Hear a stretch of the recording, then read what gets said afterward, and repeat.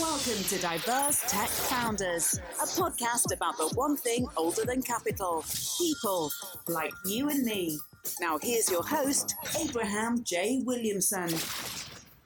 Welcome back to Diverse Tech Founders Media.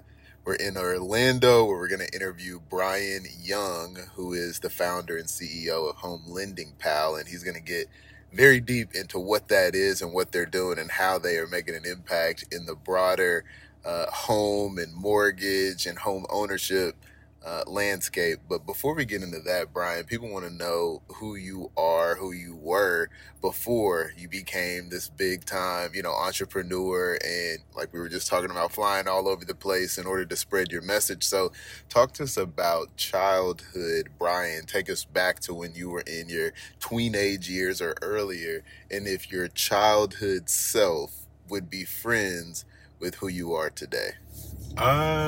Would I be friends with myself? I would hope so. I'm a military brat, so, we traveled all over the world. I still call Fayetteville, North Carolina home just because my mom was stationed there the longest. But, we lived in Okinawa, Japan for like 4 years. We stayed in Washington, D.C. area for a while, DMV. Still love the DMV area. And then now we live in Florida, man. And, I got the entrepreneurship bug when I was real young. My grandmother used to bootleg liquor out her house. And so I kind of learned business principles from her. And then I ended up being the first person from my family to go to college and decided to take all that street knowledge and put it into a more legal, ethical form of hustling, if you will. And, Home Lending Pal is actually my fifth company. I've had 4 exits prior. I was one of the first African-American consultants, digital strategy consultants for a company called Marketo out of Silicon Valley. I led their global division for about 2.5 years, primarily in EMA, so Europe, LATAM, and then Canada were kind of my main territories that I used to do a lot of work in, and then West Coast and Midwest in the United States. But I probably was most known for doing the digital strategy for Obama and the DNC in 2012. We found that, they were really focusing on trying to get more Latinos and African Americans to vote.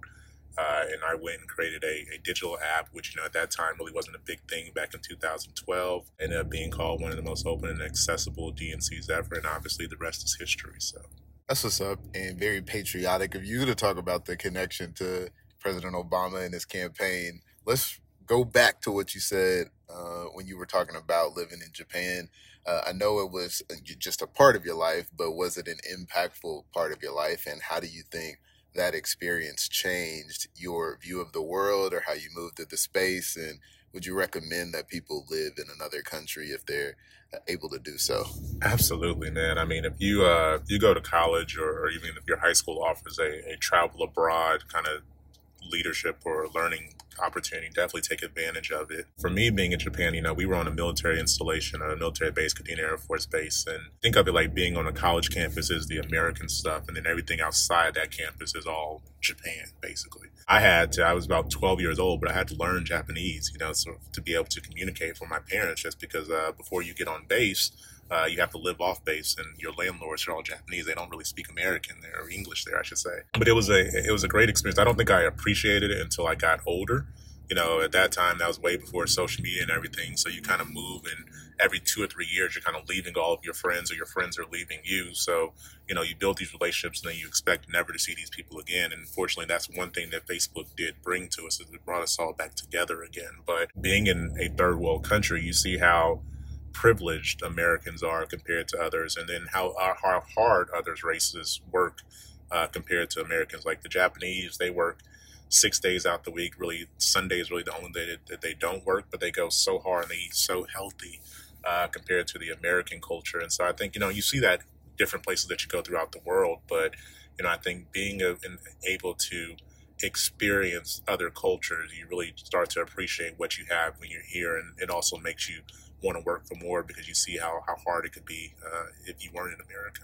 That makes a lot of sense, and you're actually bringing some thoughts to my mind I haven't really toggled with in a minute, because I lived the first 17 years of my life in Arkansas, and then when the Great Recession hit, 2008, 2009, I ended up moving to Texas for my senior year of high school. Then I went to college, then I went to grad school overseas, came back for law school.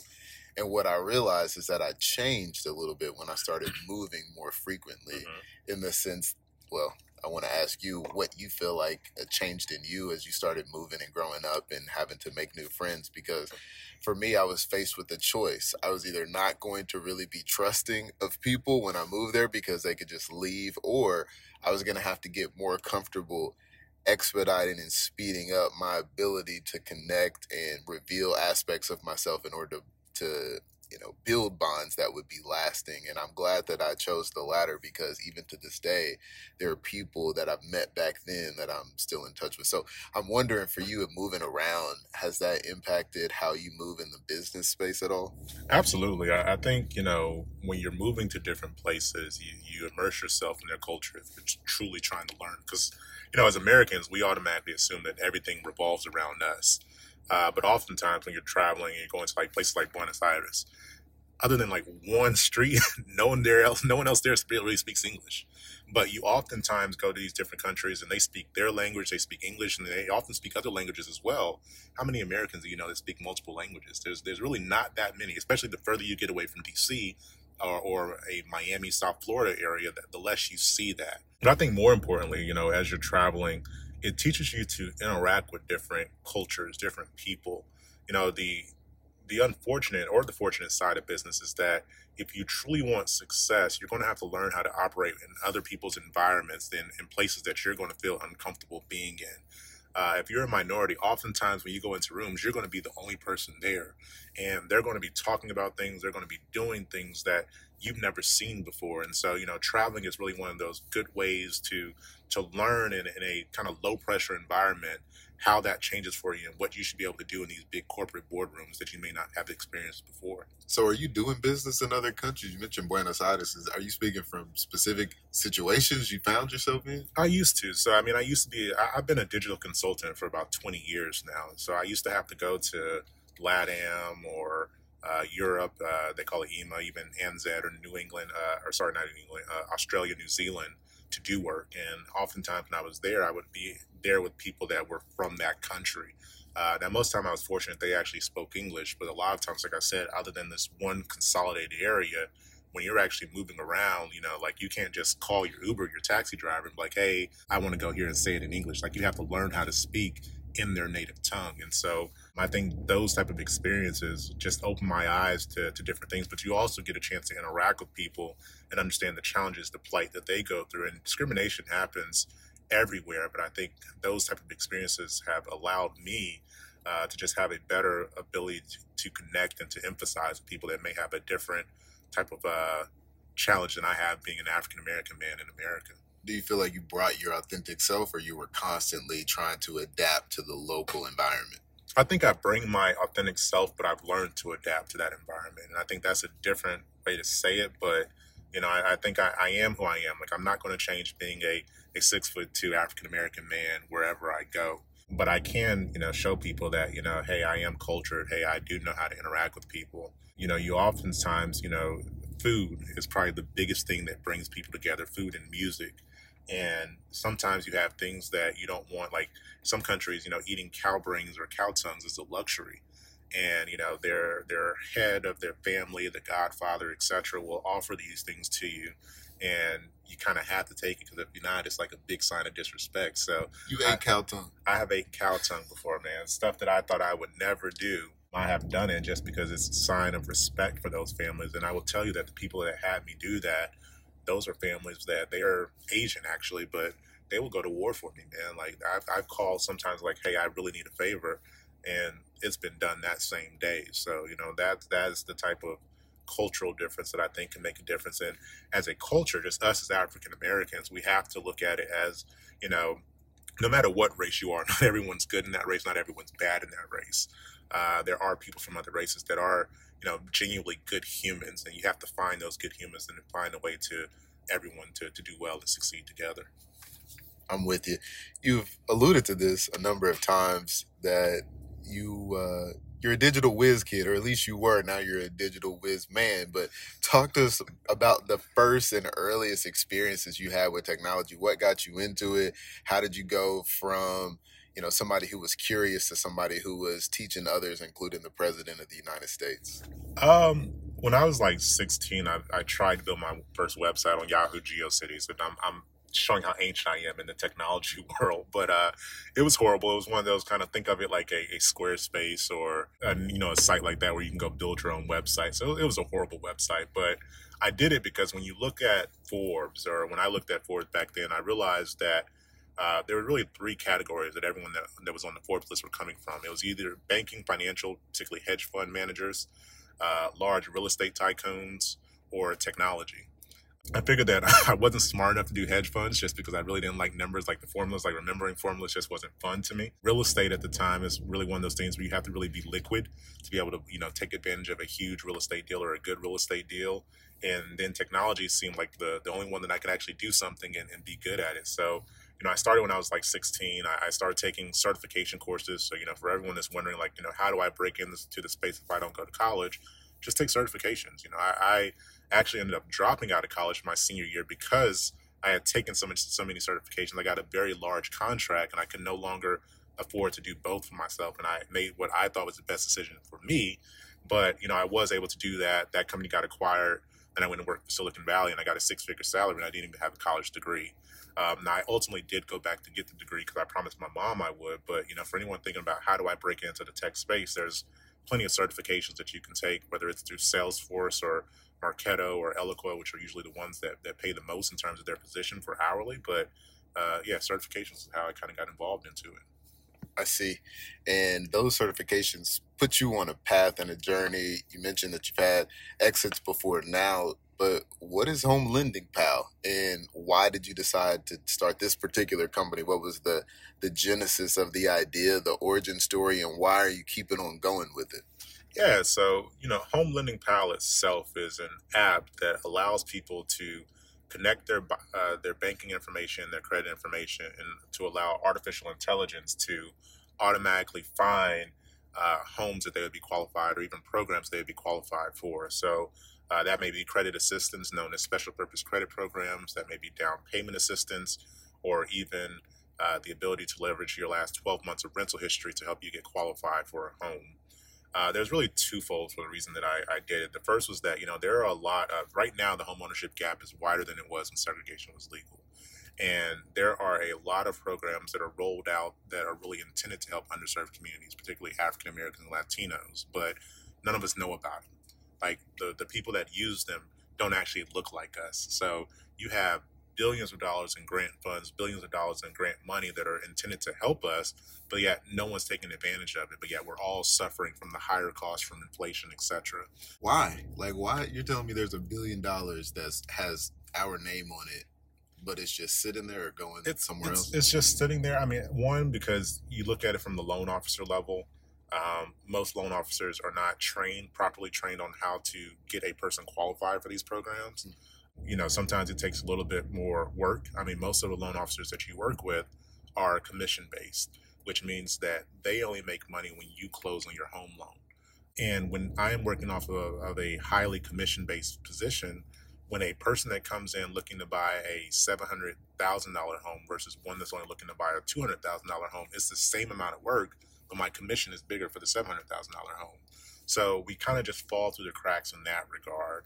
The second part of it is that a lot of minorities are what I would call fringe buyers, which are that, in many cases, you need at least a 620 plus FICO score to be able to buy a home. A lot of us are right there between that 600 to 619 mark. And there is just a little bit of work that needs to be done. But if you're not able to close right there, you kind of just get forgotten about. So, they call those withdrawals in the mortgage space. And so you have that part. And then the final part is much more of a personal thing for me is that oftentimes, again, because you have, not everyone's good, not everyone's bad, but, in my particular case, my mom was a military veteran. When we bought her dream home, she wasn't even put into a VA loan. She was put into a 15-year ARM, which basically means that the interest rates flip after 3 years, basically.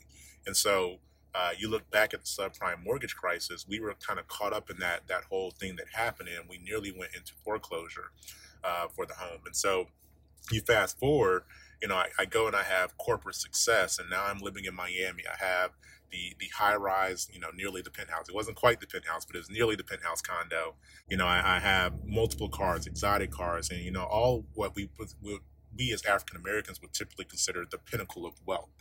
that I made it. But, as I got to Miami, I met one of my mentors, a guy, Thomas Manning, who actually lived in Aventura.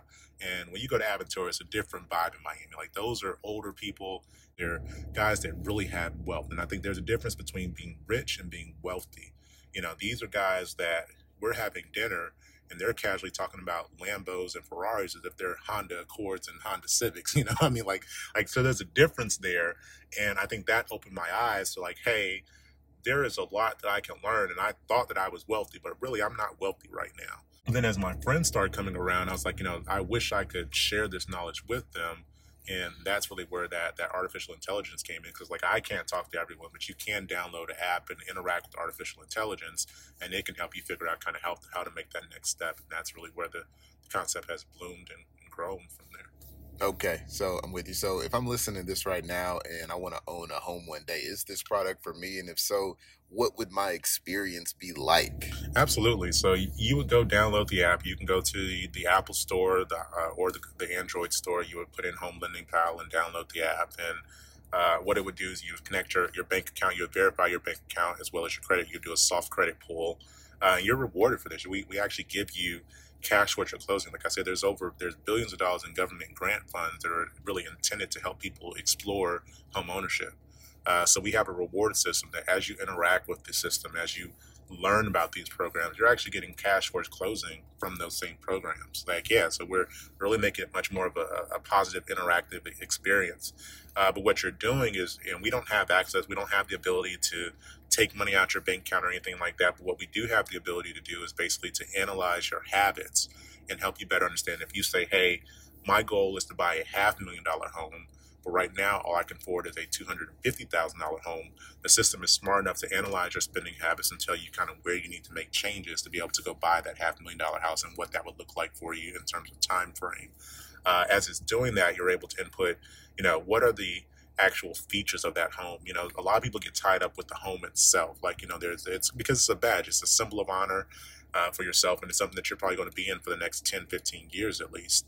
But you may not realize it. You may be going and saying, hey, I want a home that has a pool, a jacuzzi, and granite countertops, and you're thinking that everywhere else I've seen, this home is cost $500,000. That's what I need for a home. But there might actually be newer construction bills that are $350,000. So the system is then smart enough to go out and find those homes, and it analyzes the MLS and it pulls in homes that you're qualified for. But it also, as you're shopping, studies your behavior to find out, is that truly what you really want, or are you just thinking that's what I want? Subconsciously, you're looking at, hey, I really want a 4-bedroom home because I'm looking to start a family.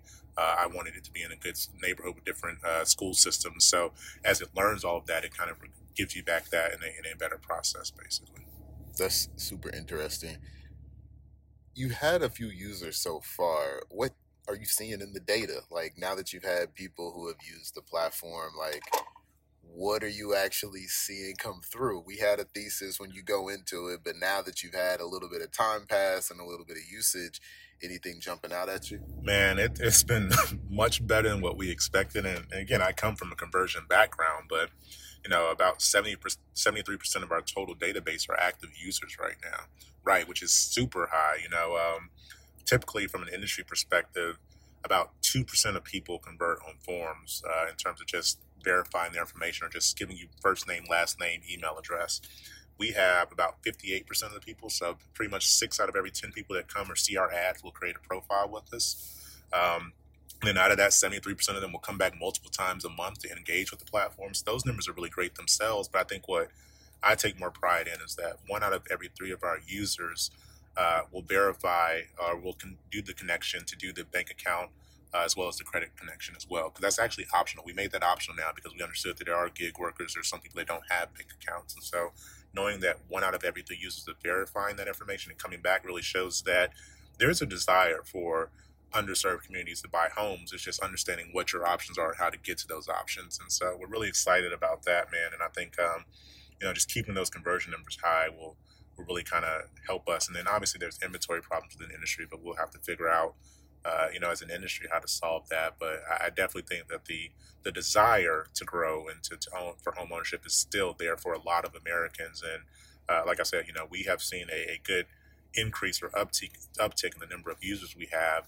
as these past couple months where we talked about kind of recession, the collapse of the economy, relatively speaking, has happened, we've seen pretty much a 238% month over month user growth in that time period. So people are coming in.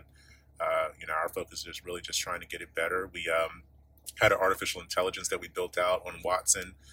We just left Watson and now we're on ChatGPT. So it's getting more and more powerful. And I think the more people that come, not only are the more government assistance do we get, but we also get other larger companies that are kind of giving us access to their technology to make the experience better for everyone. So you're helping people get into homes. What is the next step for the company?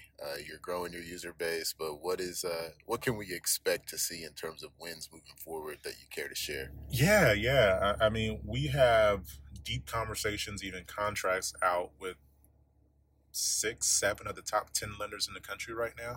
So we're bringing on bigger lenders and it's really, I mean, obviously we still work with credit unions and other smaller lenders, independent mortgage bankers, but really I think the next thing that people are going to see is that we just recently received government approval to operate nationally, and so we're scaling quickly. Keep that to put that into perspective. It took us about a year and a half to get 4 states, which were North Carolina, Florida, Oklahoma, and Colorado. But the success in those states that we've had, just in terms of just engagement and building trust, like most people do not trust financial institutions, but they trust us because we're not there to truly sell you anything. Like, can you connect to a lender through our system? Absolutely. Do we have a back-end system that monitors your application to determine that you're being treated fair? Absolutely. Do we report in real time if discrimination and stuff is happening to consumers? Absolutely. But the real win for us is the fact that now we're able to operate across the country. The only 2 states that we're still waiting on are New York and Hawaii. Those are the only 2 states that we don't operate in yet. But outside of that, we've gotten immediate opportunity to operate nationally. And like I said, 7 out of the top 10 lenders in the country are finalizing contracts to take advantage of that. So a lot of work there. And then the biggest thing is just really finding lenders that want to join the Fairness Alliance, as we call it. And it's not just about getting people to submit an application to a lender. Like we want to monitor and ensure that they're being treated fairly and that they're getting the best shot to being the homeowner. So that all sounds great. Honestly, if you're listening to this right now or just in this car with us right now having this conversation, it sounds like it's been all good all the time, but I know for a fact actually that that's not true, because it couldn't be true, because everybody goes through various different things along the way. So if you were going to point to a moment where you either had doubts or you struggled or it was a kind of a low point for you, if you were to take us back to that story, what immediately comes to mind and how did you climb out of it? Yeah, we actually don't have to go back that far. I mean, all the good stuff that I'm telling you right now comes after pretty much the last 6-7 months of fighting just not to be pushed out of my own company. Whoa. Yeah, like we had 3 different, I won't call them hostile takeovers, but overly aggressive term sheets that were not comparable to what we had done in terms of what we had achieved with the company to that stage. And this was before we, in August of last year, we had not received the government clearance to actually start monetizing the system. Even though we had lenders and people utilizing the system, we couldn't actually accept funds because we had to verify that we were not a violation of RESPA, which is a regulatory law in the real estate space that just basically says that you cannot be compensated for not doing anything. And our system is basically, think of it like a counseling app, like it counsels you. But at that time, we had not been kind of signed off on that. And so I met Christy Farco, who was the head of mortgage for Wells Fargo. Literally, I mean, I've known her for a while, but I showed her a term sheet that would have basically had us give up about 33% of the company at our Series A, which probably would have meant that we would have been in great jeopardy for losing the company, losing control of the company by Series B. And she told me, don't take the deal. Like, she was like, we're going to be a customer. Don't take the deal. We'll help you. You would think that, investors, knowing that you have the second largest lender in the country at that time, ready to do work with you, that they're like, hey, this is something that we're going to pour money into. We're going to help you be prepared so that when Wells Fargo comes, everything will be ready. They did the exact opposite. They tried to take it from us. I mean, to the point where just in December, a group that we were meeting with weekly gave us a term sheet that would have left me with 1.14% equity and pretty much pushed all of my other early investors out of the business. What? Right. To the point where, and it gets worse, you can't say like, the first time we met with them the next week after, like they literally waited to the very end. And then after that, they had me get up in front of the rest of my advisory board, our cap table, and say, oh, I've been grossly misunderperforming on video. They forced They you forced me to to do that. say that you underperformed. And this was literally probably 2 weeks after we had just signed a deal with Veterans United that was well over $25,000 a month in revenue once we got them set up. So, so I had to fight that off, man. I mean, and that's a battle that a lot of minority founders have had to fight these last few months. And it wasn't just me. You look at the actual data with the thoughts of recession and stuff like that, like the amount of investment that went into minority founders in Q4 of last year was like 0.12%. So think about that. Like all the money that's being invested into companies, that's being put into different high growth tech startups, we got less than 1%, less than 0.5% of that.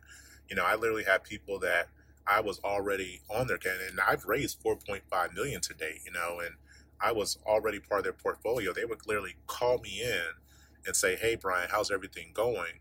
And I'm like, we could use a bit of additional investment to extend our runway so we can make it past this time so we can get to the Wells Fargo deal. And they were like, yeah, our focus right now was really taking care of our portfolio company, putting more money into those companies so that we can ensure their sustained success while we get past this rough time. And we're not going to give you anything, but we just want you to know that that's what we're focused on right now. So if you need anything, let us know. And it's like, why do you keep asking if I need anything when I told you what I needed and you're not doing anything for me? So that was really frustrating. But I mean, that is a plight that is going on with every African American or underserved, woman. We're all in the same boat, and we're not getting the money right now. So it's like you have to survive by getting through revenue. And I think as the thing about that is that it made me realize that even though home lending power was a good idea, in their minds we were just a research and development product. Like I had to turn it into a real business, which is at that point what shifted for us. And we brought in our advisory board. We have a couple guys that used to run sales and business development for Rocket Mortgage. One of the guys is a former CMO of a company called New Res, which is like a very big independent mortgage banker. And we focused on revenue. And so now we're at a point now where next month we should do about $50,000 a month in revenue. And by June, we should be doing at least $250,000 to $400,000 a month in revenue. So gross revenue, that's not full profit. But, again, if we didn't go through that, it definitely doesn't open my eyes up to the fact that, these people aren't trying to support me, they're trying to take it. So, we really try to find a way to sustain ourselves now. Wow. That's a lot. And you're right. It's something that is probably more common than we might think across the board. People having to grow up quickly and face the music before it stops.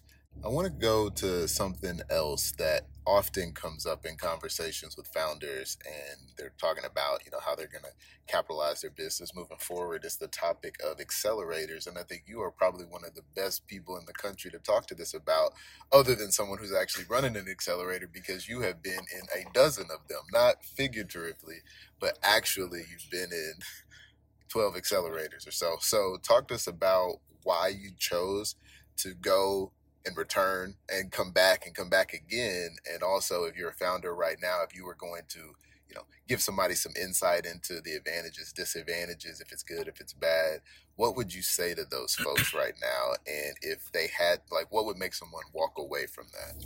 Yeah, I mean, obviously I've been in 12 of them. It wasn't a desire to be in 12. I think, there's very limited access to capital for minority founders. And for me, it was really twofold. The first is that, even though I had been around tech, I didn't know investors. So I had to go learn how to pitch a business, how to raise capital. And unfortunately, I feel like it took me 12 times to do that. The second part was really more so the financial part of it. Most of these investors are giving you anywhere from $25,000 to $125,000 plus in investment. And for us, we needed that. We needed that investment. We needed that capital. And many times, I said I raised 4.5 million. A lot of that came from groups that were associated with those accelerators. Oftentimes, again, and I tell, going back to our conversation up front, your network really determines your network. And we have to find ways to build relationships with people that are outside of the Black community to get access to capital. And it took me 12 accelerators to be able to do that. Now, the unfortunate side of the accelerators is that everyone isn't equal in the sense of just what you get from the accelerator. Like, I think a lot of them right now are really perfect for helping companies raise kind of pre-seed, seed stage funding. But once you get to like Series A, like what you learn in an accelerator isn't necessarily what is going to help you be successful. And I know that because I've met like a lot of the people that I interact with now are unicorn founders. And I mean, there's some stuff they tell me I'm like, yeah, I can never do that as a black founder. Like, I have one guy who's like, hey, I don't even take a meeting. Like if an investor reaches out to him, he doesn't even take a meeting unless they give him a term sheet. As a black founder, you could never do that.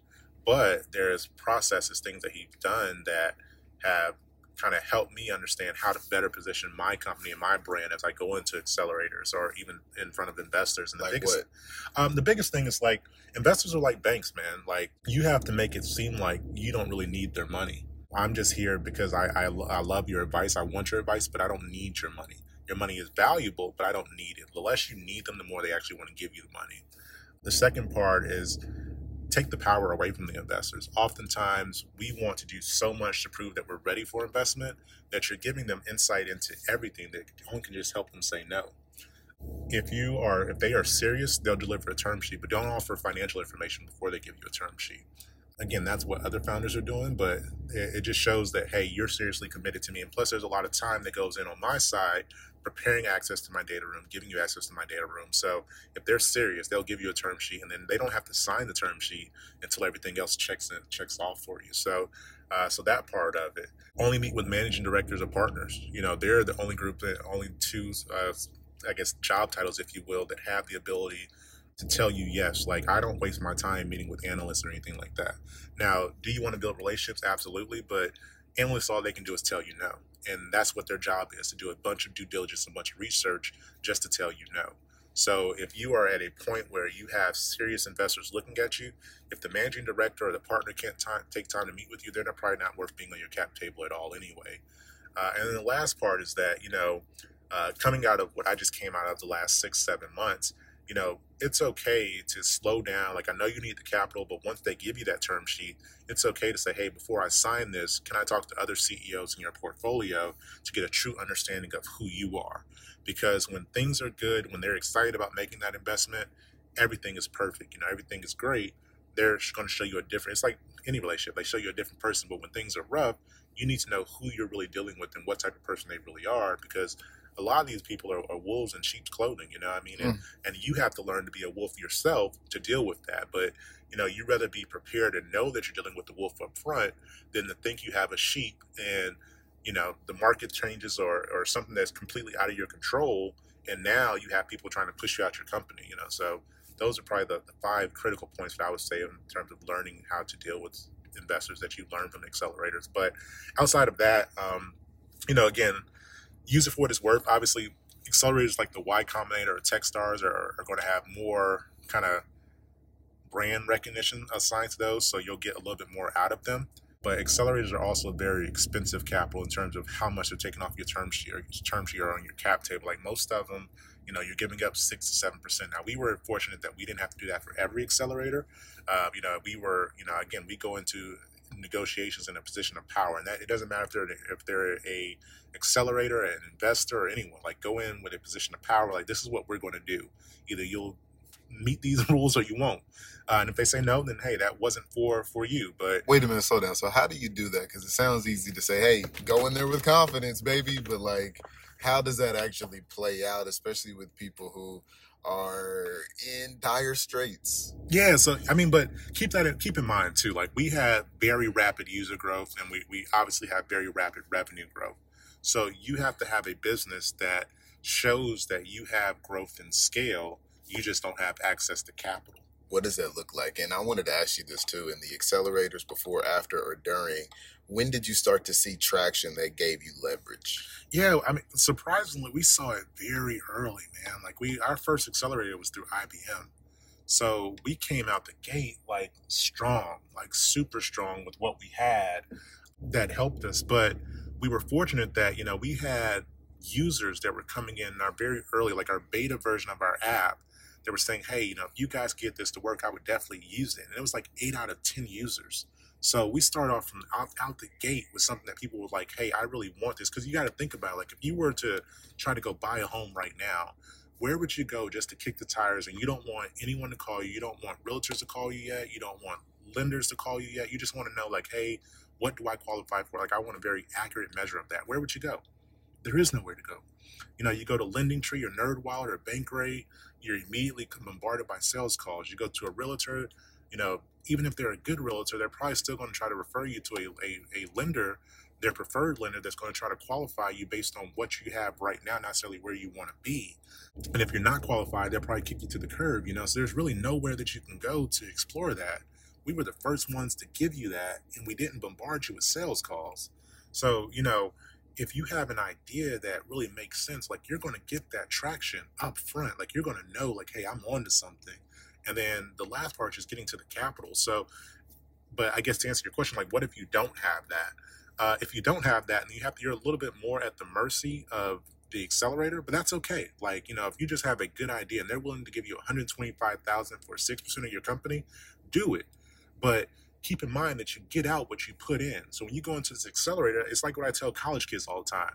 Every year that you graduate, or that at North Carolina State, when they release, they have anywhere from 20 to 40,000 kids that are graduating with you. Everyone's got the same kind of level, the same kind of knowledge. How do you get more than what the person next to you has? You have to do more. You have to put more work in. So yes, you're going to have weekly meetings in which everyone has to come to, but your job is to make enough friends, enough partnerships, or even friendships with the people that are running the program, so they're making introductions to different people that are associated with the program, so that you come out, your network again is big enough where it can expand your net worth. And I tell people that all the time, is that, if you're just if you're doing the same amount of work as someone else that's right there next to you, you're not going to get ahead. It's really what everyone else is. It's the Kobe Bryant mentality. Like, when everyone else is out partying, I'm in the gym working. When everyone else is out celebrating how they're successful, I'm in the gym working. Like, that's really how you have to have an accelerator mentality, is that this is 3 months, but I'm going to lock in for these 3 months, or, and in this 3-month period, I'm going to try to change everything about my company. I'm going to find every weakness in my company, and I'm going to address that. And that's really the hardest thing to do, is for someone to tell you that your baby is ugly, or to criticize one aspect of your business. But if you can take that criticism and fix it, you put yourself in a great opportunity for success. And we were able to do that really well, man. It sounds like you have. And with a dozen accelerators, living in multiple countries and cities and situations, being a part of the, administration, or at least the push to get into one of the former administrations, you come across a lot of people. How in the world do you maintain and manage a network that seems to have some hockey growth itself? Are there any ways that you do that? Because I can already tell in our interactions that you're a busy guy, but it doesn't feel like you are, pushing me to the side or say, hey, hang a minute, wait. Like, you just make people feel as though they are important. Where did that come from? I mean, I think that mentality just came from my mother. She always told me, it doesn't matter how much you make, you treat another executive the same way that you treat the janitor of the company. You make everyone feel like the limited time they have with you is valuable. Even in our relationship, we don't talk every day, but when we do talk, my phone has been on silent. Like, it's not like I've been sitting here answering my phone the whole time that I've been around you. And I think technology, while it makes us instantly accessible, people are so big in trying to prove that they're so busy, or that they're so important, that they forget that there's just small human interactions that matter.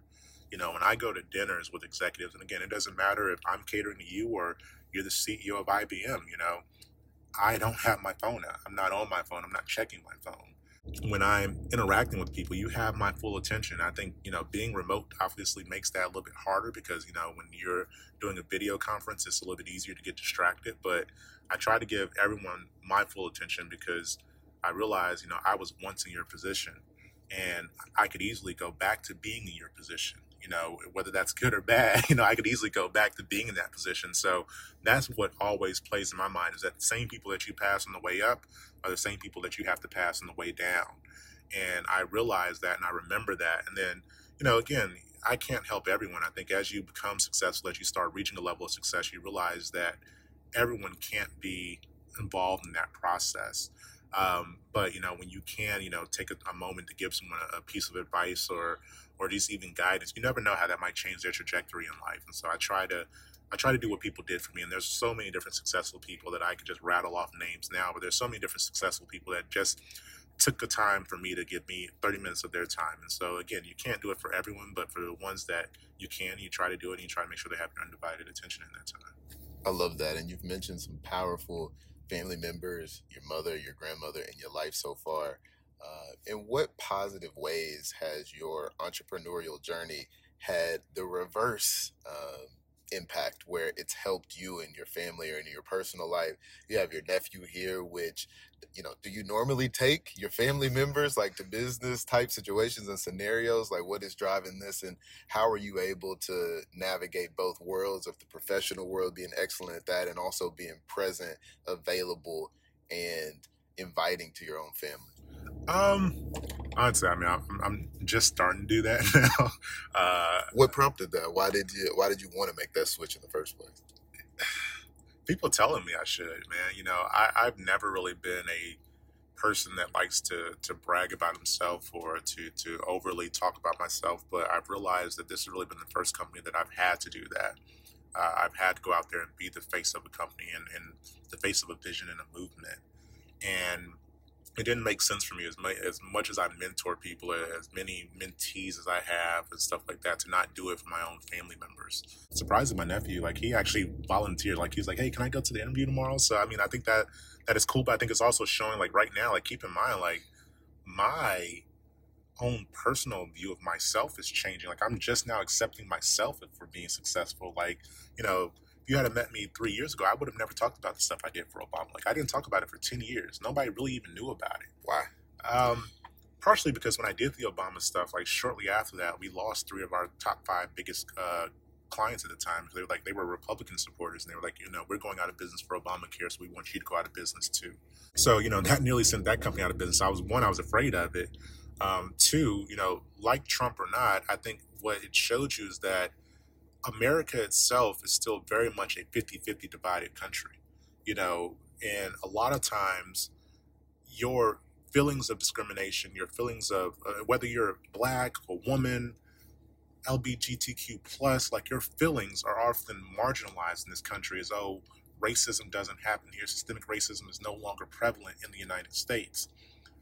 Trump showed us that it still is. And oftentimes just going in saying that, hey, I did this stuff for Obama was enough reason, enough cause, believe it or not, for me to lose a contract. Because it's really a 50-50 throw up. It's really a 50-50 toss up. These are the same people that their job is to ensure diversity and inclusion. That one comment could cost me the deal. And keep in mind, when I did, even though we talk about Obama, I put Renee Elmers in Congress too. She's a Republican out of North Carolina, so I worked both sides. And the joke when I was younger, I was young and dumb, and all I won't say I cared about money, but the joke was red or blue. All I saw was green. And at that time, when I was doing consulting work at my agency for different political campaigns, I pretty much tell because you see a lot behind the scenes that really turns you off for a lot of different industries. But I would tell my employees, hey, if you ever feel like you're uncomfortable working on this campaign, just let me know and we'll move you to another project. But you're going to see some stuff that you may not agree with from a personal perspective that's going to question your own personal morals for the stuff we're doing. That really kind of changed a lot for me in that regard. But yeah, so I say that to say that, for years, I never saw myself as being successful. I never really accepted myself for being successful. And I think that's an issue that a lot of minorities in the corporate world will tell you, that they often feel like they have to be 2 people. They have to code switch. They have to be one person at work and a completely different person at home. I've had tattoos since I can remember. I used to cover up, I remember, now my friends joke about me, because if you look at my early interviews, every interview I come to, I'm wearing a turtleneck and long sleeves. I remember. I'm covering up everything. And everybody's like, hey, are you trying to be like Steve Jobs with a turtleneck and stuff? It was no, I mean, it just so happened that it would be, and mind you, keep in mind, I'm doing all this, I'm in Florida, and I remember, I talked about the accelerator. There was one, the Wire Accelerator, that was in northern Texas during the height of the pandemic, and it was nothing but minority founders. They made us go to Texas at the height of the pandemic. So I literally was risking my life for this company, and I get there, and it's people are judging, everywhere I went, people were constantly talking about the way I was dressed. It's like, I'm not even really like, again, I'm not dressed in any kind of bad way. It's just like I'm wearing, like, it's hot. It's 80, 90 degrees in Florida and Texas. So I'm wearing short sleeves. And and it wasn't that I was wearing short sleeves that was the problem, is that I had tattoos on my body. So I say that because it made me realize that there are so many people that are afraid to be themselves, their authentic, true selves. And so now that's why you see me when I go into these different interviews, like you can see that I have tattoos all over my arm. I have a leg sleeve. Like, I wanted more young kids that looked like me to not be afraid of who they are. And I realized that, my own family was looking at me different. And it's like, okay, well, y'all are going to try to support me. Y'all want to get into tech. I might as well show you guys what it's like so that when you get here, you're not surprised at kind of what the experience is. And now, I have my younger brother that works with us. He gets a chance sometimes to go to different places in the country. But I think that's really important, is that, it's not just seeing success. Like, we see success all the time, but think about it for yourself. Like, outside of entertainment, and when I say entertainment, I'm talking about athletes, rappers, TV stars, movie stars. How many Black Americans do you know that are successful that aren't in those categories? Many people can't tell you that. They don't realize that the richest Black man in the country right now is a guy named Robert F. Smith. He runs a venture capital firm called Vista Equity Partners. He came from Goldman Sachs. Like, people don't realize that the richest Black man in the world is not an entertainer. It's not Jay-Z. It's not P. Diddy. It's Robert Smith. And so I wanted more people. But the unfortunate side, and there's nothing wrong with what Jay-Z and them guys are doing. Like, I don't knock that. But the unfortunate nature of it is that a lot of us, even myself, we grow up with hoop dreams.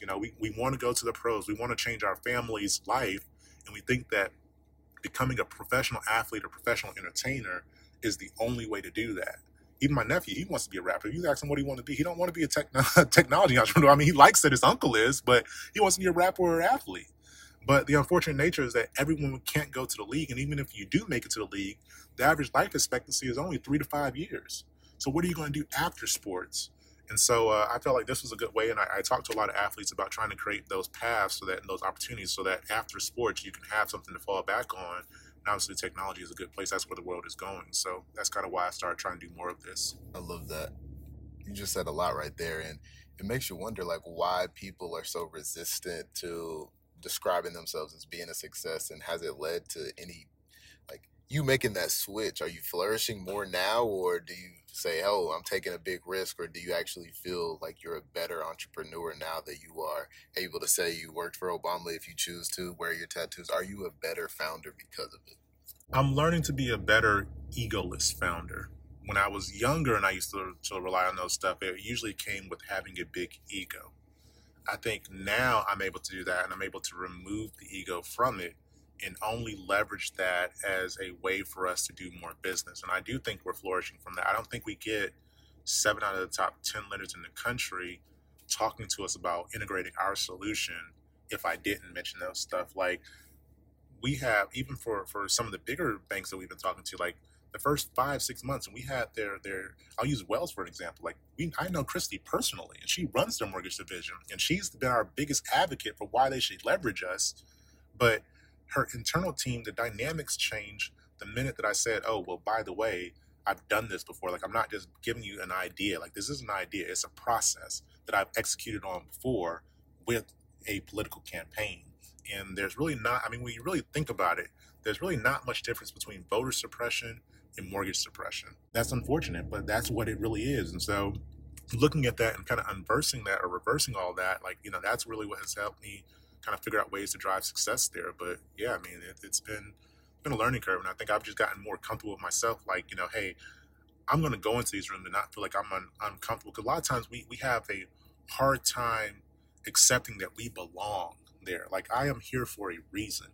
If I was not good at what I do, or my product was not good, I would not be in this room with you. And the minute that I changed that mindset, that, hey, you need me here more than I need you, that changed everything for me. That's when we actually start getting paid for our work instead of just doing it as a quote unquote way to meet diversity and inclusion, what they often look at as a charity event for larger institutions. That's powerful and something that I can personally relate to. You think you're doing people a favor by making it easy to just have access to you and this and that, but value is really exchanged when there is, a transaction. when you are exchanging value for whatever it is that they're giving to you in response. I think that is fantastic. And a lot of people have poured into you.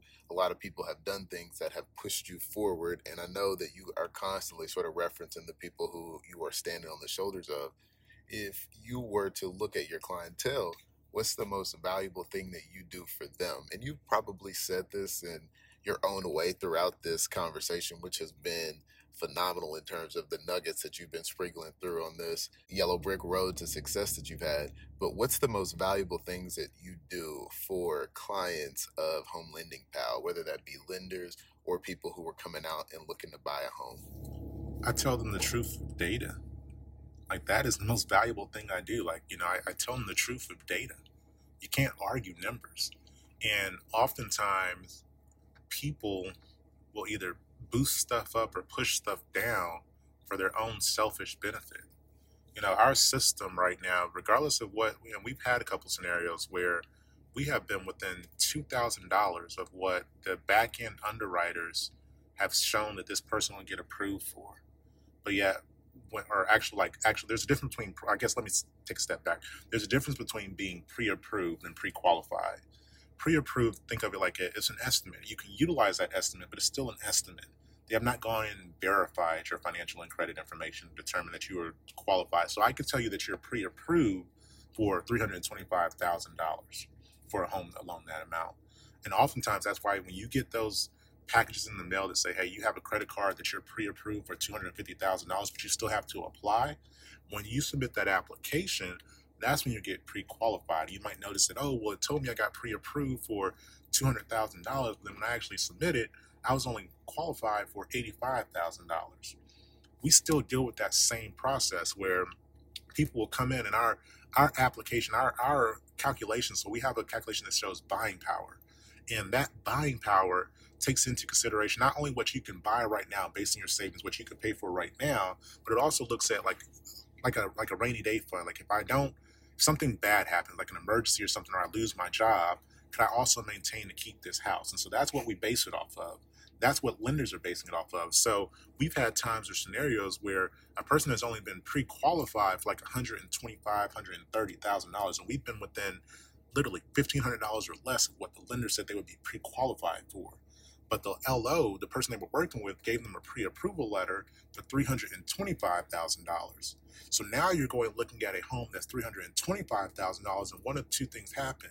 Either they're able to work the system and let you get qualified for that home, and you actually buy it and you truly can't afford it, so now you're stressing left and right because you can't afford it, or you go submit your application and it's way lower than what you were told, and now you're just completely turned off. You're just completely upset. Like, man, I thought I was pre-approved for $325,000. So now you think the opportunity for home ownership just doesn't exist for you. And so that's one of the things that we're trying to work on in terms of the system and helping people learn from that. But that's been the learning curve that we've had, and we've had to talk about to consumers, like how to accept that, but also how to improve that. So if you really want to get to 325, the system will show you how to get there. But that's the biggest thing. I mean, and then going in, obviously on the client side, is going into those rooms and really making them believe that underserved communities want to buy homes. Like, there's often this mindset that there's no money to be made with minorities and women. And yes, I've had executives tell me that to my face, that, there's no money to be made there. When obviously there is, but the low to moderate income community, we have an opportunity. Like, we control most of America. Like, we're our low to moderate is technically half of America right now. So to say that there's no money to be made there is ludicrous to me. But we also have to show that we do want to build wealth, and we want to buy homes and have home ownership, especially with the way that inflation is causing rent to rise. Like I said, like, I'm paying more in rent now in Orlando, Florida, than when I was paying for a downtown high-rise condo in Brickell in Miami, which is crazy.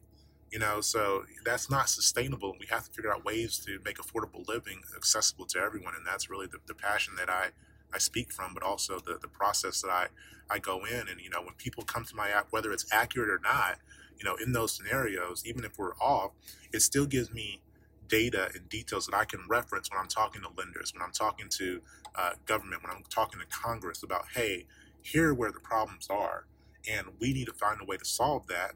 And for years, they would tell you that, buying a home is such a human-related activity. This is the first time ever that data and technology are readily accessible. everything that you need to go through underwriting is usually available in some type of digital form. So we have the ability to really give, again, a better understanding of what home ownership looks like to more Americans, to allow them that process, that opportunity to chase that dream. And you can't deny that. You can't argue that. Only thing you can do now is say that, hey, regulation and laws and then opportunities to see success, policymaking has to change for that to happen. Passion and process. I love that. And this has been super illuminating, actually, to hear your story and get to know you, and appreciate you sharing as much as you did about your background, your influences growing up, and the struggles and triumphs that you've had along the way. I think this will resonate with a lot of people who are in a similar situation. And thank you for coming in and allowing and welcoming us into Orlando and exploring a little bit more into your story. With that, we want to leave you with two things. One, let people know how they can get in touch with you if they really like what you were saying today and they can somehow get connected with you or on your schedule. How should they go about doing that? What's the right process for you? Yeah, I mean, you can find me at Bryan Young, HLP on Instagram. You can also add me on LinkedIn, Bryan Young. You put in Home Lending Pal, I should pop up. You can also email us at hello@homelendingpal.com. You can download the app from both the Android and iPhone stores by going to Home Lending Pal and downloading the app. And we look forward to getting more people to support this mission and this movement. And we have some big things coming up that we're preparing to do across the country that are really more movements. We're going to be doing conferences, which are going to bring in professional athletes, fintech influencers, big banking institutions, like I said, and really we're going to make it a 1 or 2 day conference in which we're going to talk about a lot of things that I'm sharing here in a greater scope and really give people a better understanding of how to get to that next level of success and wealth. And so stay tuned for that, and we're really excited to share more with you. If you're even thinking about getting into a home, it's worth a shot. It's worth downloading the app and seeing what it tells you about what you could do in a house. Real estate is not going anywhere. And the more that you know, the better you'll be equipped to enter the market out there. So thank you again for that, Bryan. And with that, we will leave you with the last word. Thank you guys for having me. It's been a pleasure. And a pleasure it has been. Hopefully your nephew back there added one more future profession to his list. And until next time, we bid you adieu. Thank you. Thank you for joining this week's episode of Diverse Tech Founders Podcast. I'm Abraham J. Williamson, and we had yet another great guest to pop in. And if you enjoyed today's podcast recording, please give us a rating. You can do it right now on iTunes or Spotify or whatever, and we'll see you next week.